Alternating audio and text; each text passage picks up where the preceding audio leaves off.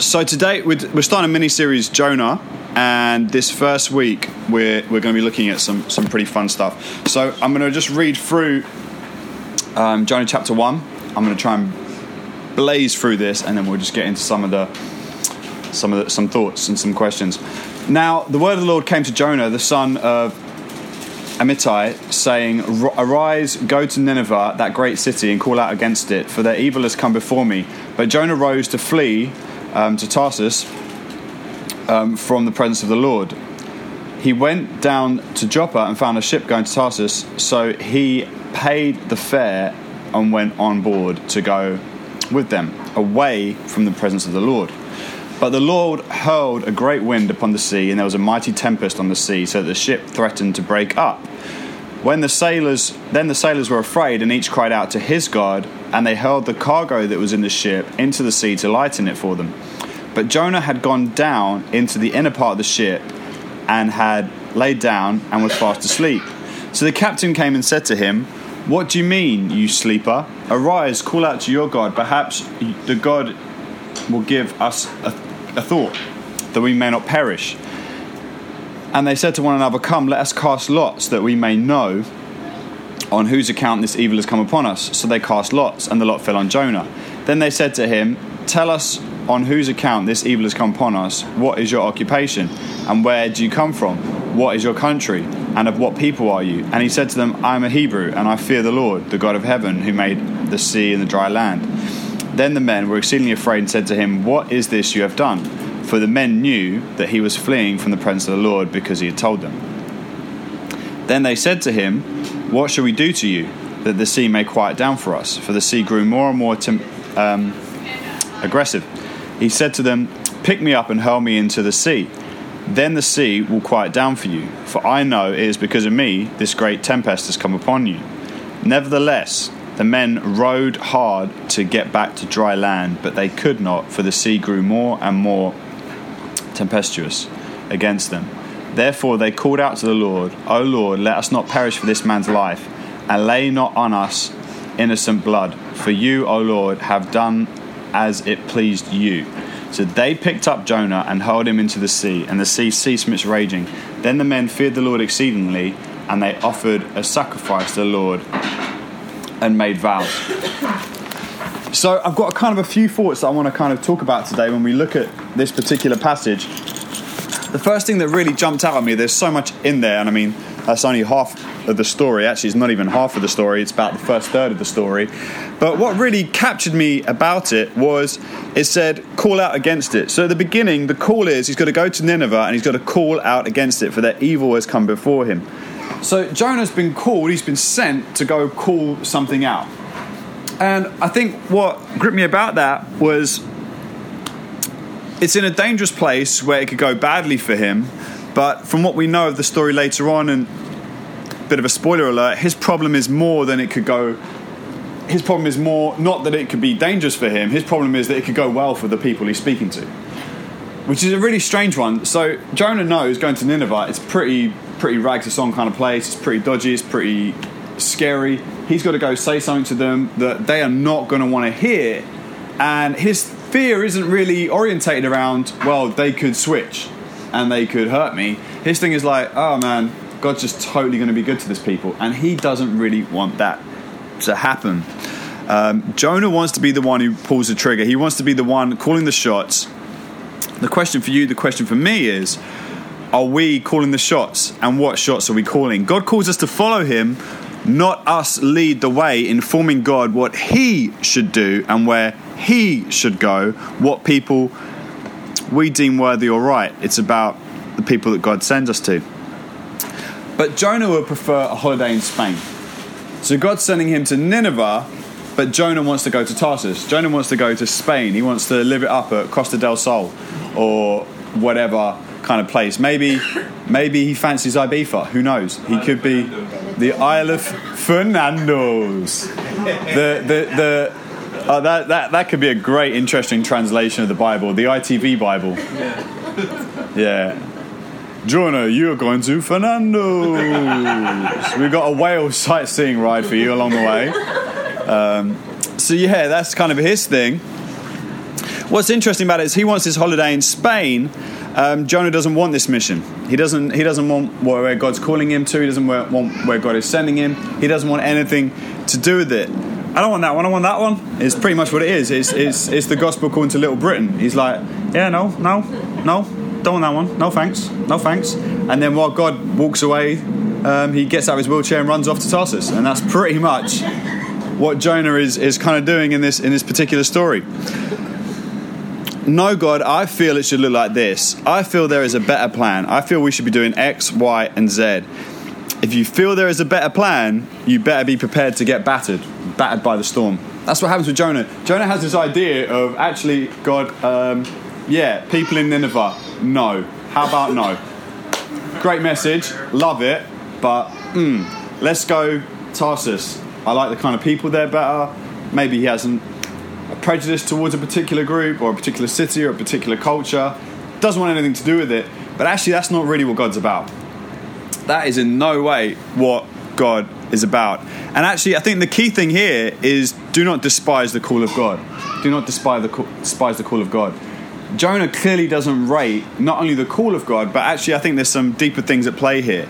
I remember hearing a guy called Judd Wilhite preach a sermon at the Seafood Conference. I think I've said this quote and used it a few times now, but it's probably one of the most life-changing quotes I've ever heard, because I feel often I kind of get a message, but never really like a quote ever really like hits me hard in the face. But this one was just so good. He was talking about Hosea, but he said, love the call you have, not the call you wish you had. And I think it's so easy in life not to embrace, even if you're going with the flow and kind of doing it and putting work into it, not to actually love the call that you've been given, not to love the life you've been given, not to love the opportunity you've been given. And I think in our culture that happens more now than ever. You could be doing something and just looking at someone else doing something similar to what you're doing and love their call more than your call. So you could be in PR and you could have your little role that you're doing, but it's who you are, it's what you're meant to be doing, but you're loving because that person is just totally killing it. They're like an OG in the game and you're just getting started out. You love their call, not yours. You could be doing music and you can see someone doing so much more than you and everything they have just seems to be falling on a plate, whereas you're having to work really hard at it. And actually, you got to love the call you have, not the call you wish you had. Because actually, if you're ever going to have something that you love and that you're proud of, if you don't love it in the stages where it's not so beautiful and it's not so great and it's not such a big shining light of excellence, but it's just small and gritty and dirty, if you're not going to love that, you're never going to get to the place where you're going to have the thing you've already got your eye on. So actually, it is so key not to love someone else's call, not to love someone else's vocation, not to love someone else's gifting, not to love something someone else has got going on with their family, their home, their house, all their stuff, but to love and embrace what you have. We can spend our whole lives loving what we don't have instead of loving what we do have. And Jonah is that guy. Jonah is loving what isn't his. He's loving what's not his call. He's loving what's not his mission. But actually there's a deeper, more worrying statement for me, which I never really reflected on before, which is actually right at the beginning of the first chapter. It says that he gets on, he pays the fare, he boards the boat, and he's going that way. But it tells you about the geographical location that he's going to. But actually, what's interesting is though he's going towards Spain and he's going to a fantastic place, it says away from the presence of the Lord. Now, I don't believe for 1 second the presence of the Lord is not in Spain. I don't believe that for 1 second. Like I believe God is everywhere. I believe he's around us. I believe sometimes we're alive to it, we're not alive to it.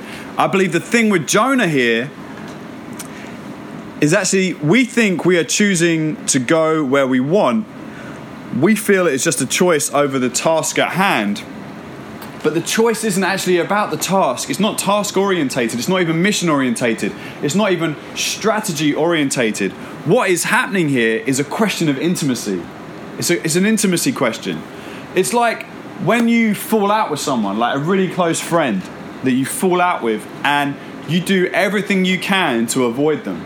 And so you don't go to that coffee shop. You know they'll be there. It's a Thursday. It's 4:00. This is where they will be. You change your routine. You're no longer there to bump into them. oh, I know that they're going to pick their kids up at this time.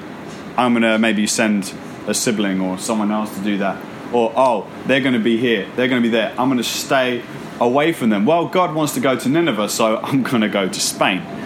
And he kind of does this thing where he distances himself from him, which is kind of, I found that really kind of interesting, that actually it's not just the geographical direction that he's rebelling against, that the way the scriptures present it isn't so much about the location and moving away, but the key focus is away from the presence of God, away from who God is. It's about hiding in the bush or stepping out in the cool of the evening, if we think of Adam and Eve. It's about intimacy. It's about out of darkness and into his marvelous light. Or it's hiding in the shade. It's sneaking away. But it's an intimacy issue.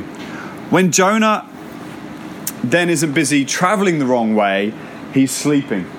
He's not even awake to what's going on. And the thing about it is this as well, is that he's going the wrong way. He's moving away from the plan of God and what God wants him to do. But he's so chilled about this and so comfortable with it, he's actually able to go to the lower decks of a boat and fall asleep. Like sometimes, you know, when a big key relationship in your life is breaking and falling apart, man, that's when it's hard to sleep, isn't it? You know, when you've had those big breakups, you're not like, oh, great, cheese, they're gone, sweet, bang, cush, head hits the pillow, you're out. You're thinking about it constantly. You're thinking about it, it's on your mind, it's playing, and you know things aren't right, you want to get things fixed. Which is why always the good relationship advice is to not go to sleep on that anger, but to try and flesh it out. And when we have those moments and we go to sleep, we can lie awake at night worrying and stressing about relationships. Well, Jonah, not only is he not stressing about this, he's not fretting about this, he's falling asleep in a boat, which is hard, but he's asleep in a boat in a storm where they're worried the boat is going to fall apart. And he's so at peace with this whole situation. It is insane.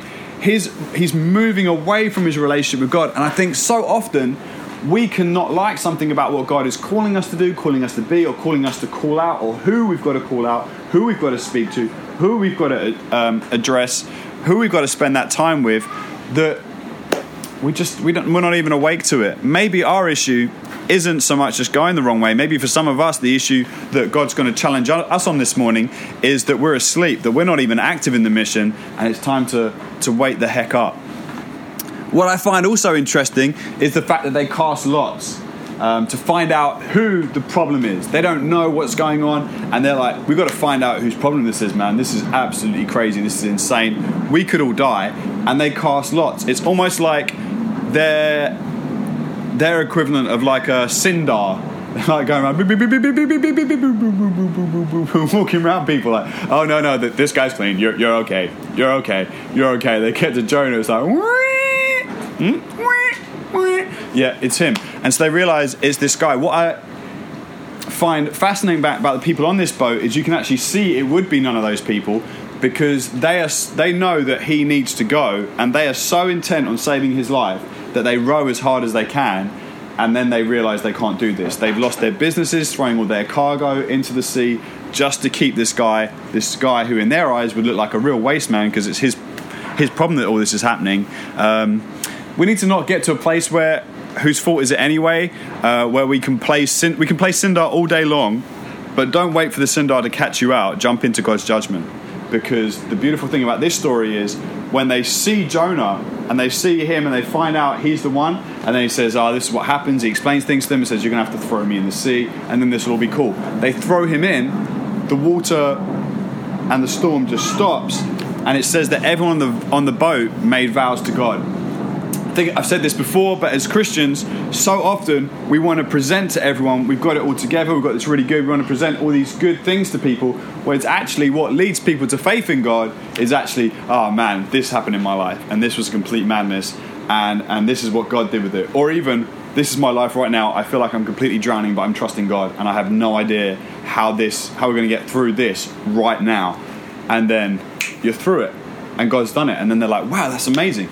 I want to know this God. I want to be involved. So while he's sailing off into the sunset on his own, about to get swallowed by a whale or large fish, they're on the boat making vows to whoever his God is, going like, we've got to get to know this guy, because this is pretty awesome. And you know what's really funny about this story, and the real irony, is we find out later on, as I've already done with the spoiler alert, that Jonah's problem is that he knew God was going to judge them and call them out, but going to show mercy on them.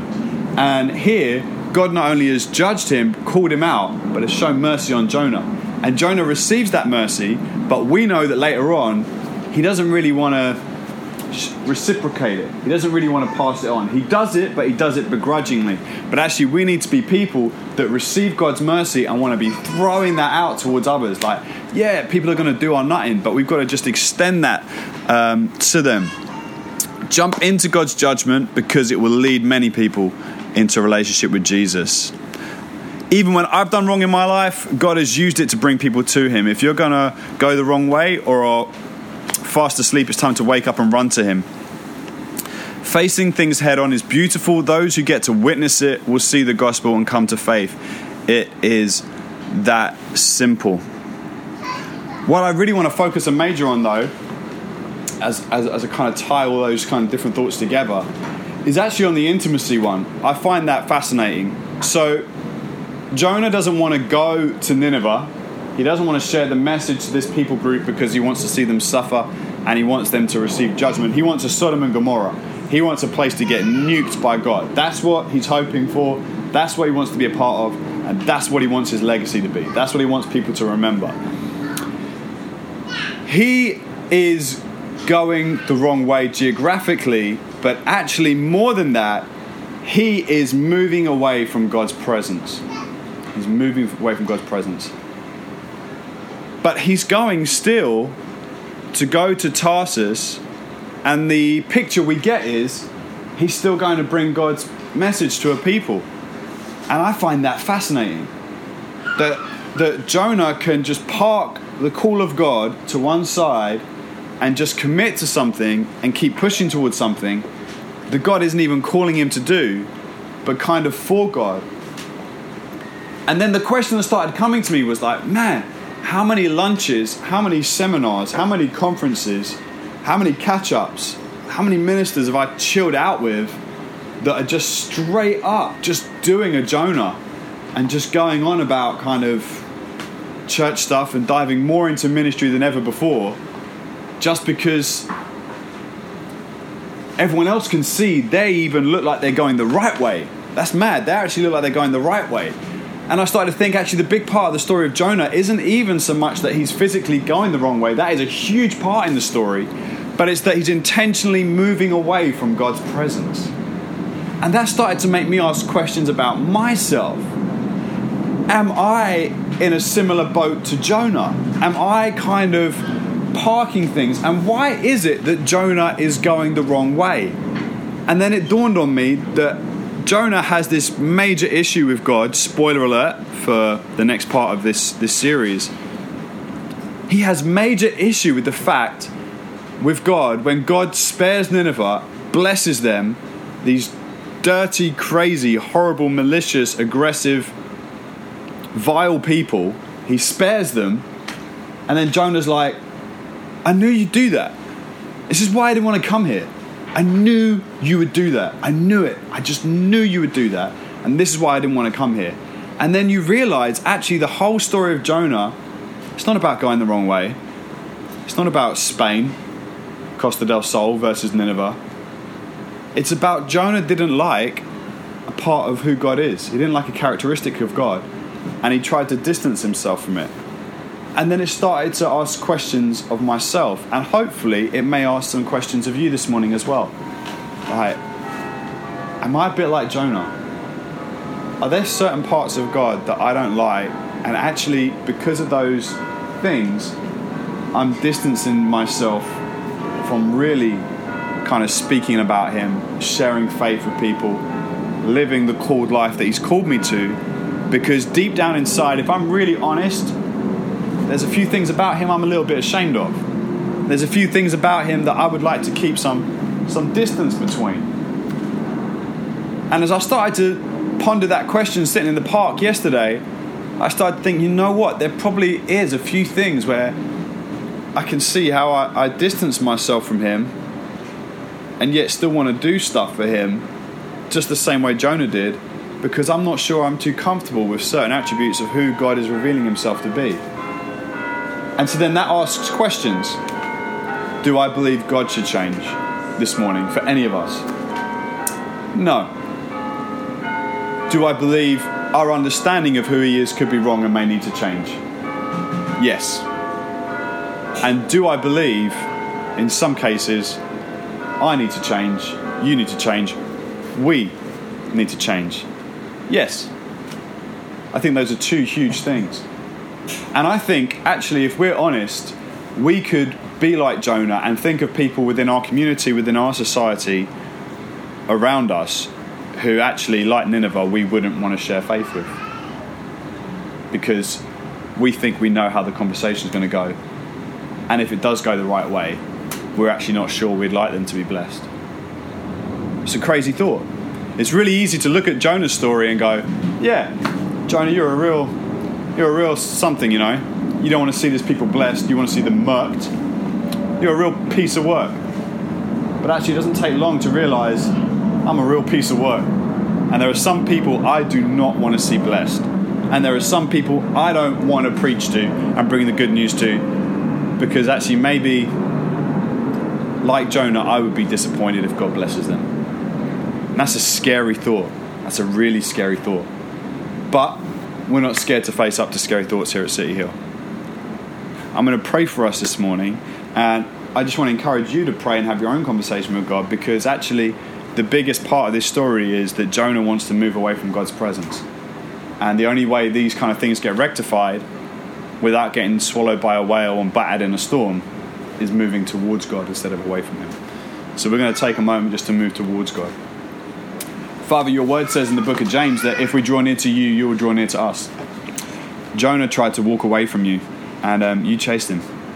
And I don't think any of us want to encounter the whale of a time that Jonah had. Father, would you search us? Would you challenge us? Would you bring to our attention maybe the people groups, the type of people or the individuals around us that we don't want to share faith with because actually we're not too sure we want to see them blessed? That sounds horrific and that sounds really bad when you say it out loud, but it's true. And we'd rather come out into your marvellous light than stand in darkness holding these opinions of particular people groups, people types, people classes, ethnicities, backgrounds, countries, and all different types of people.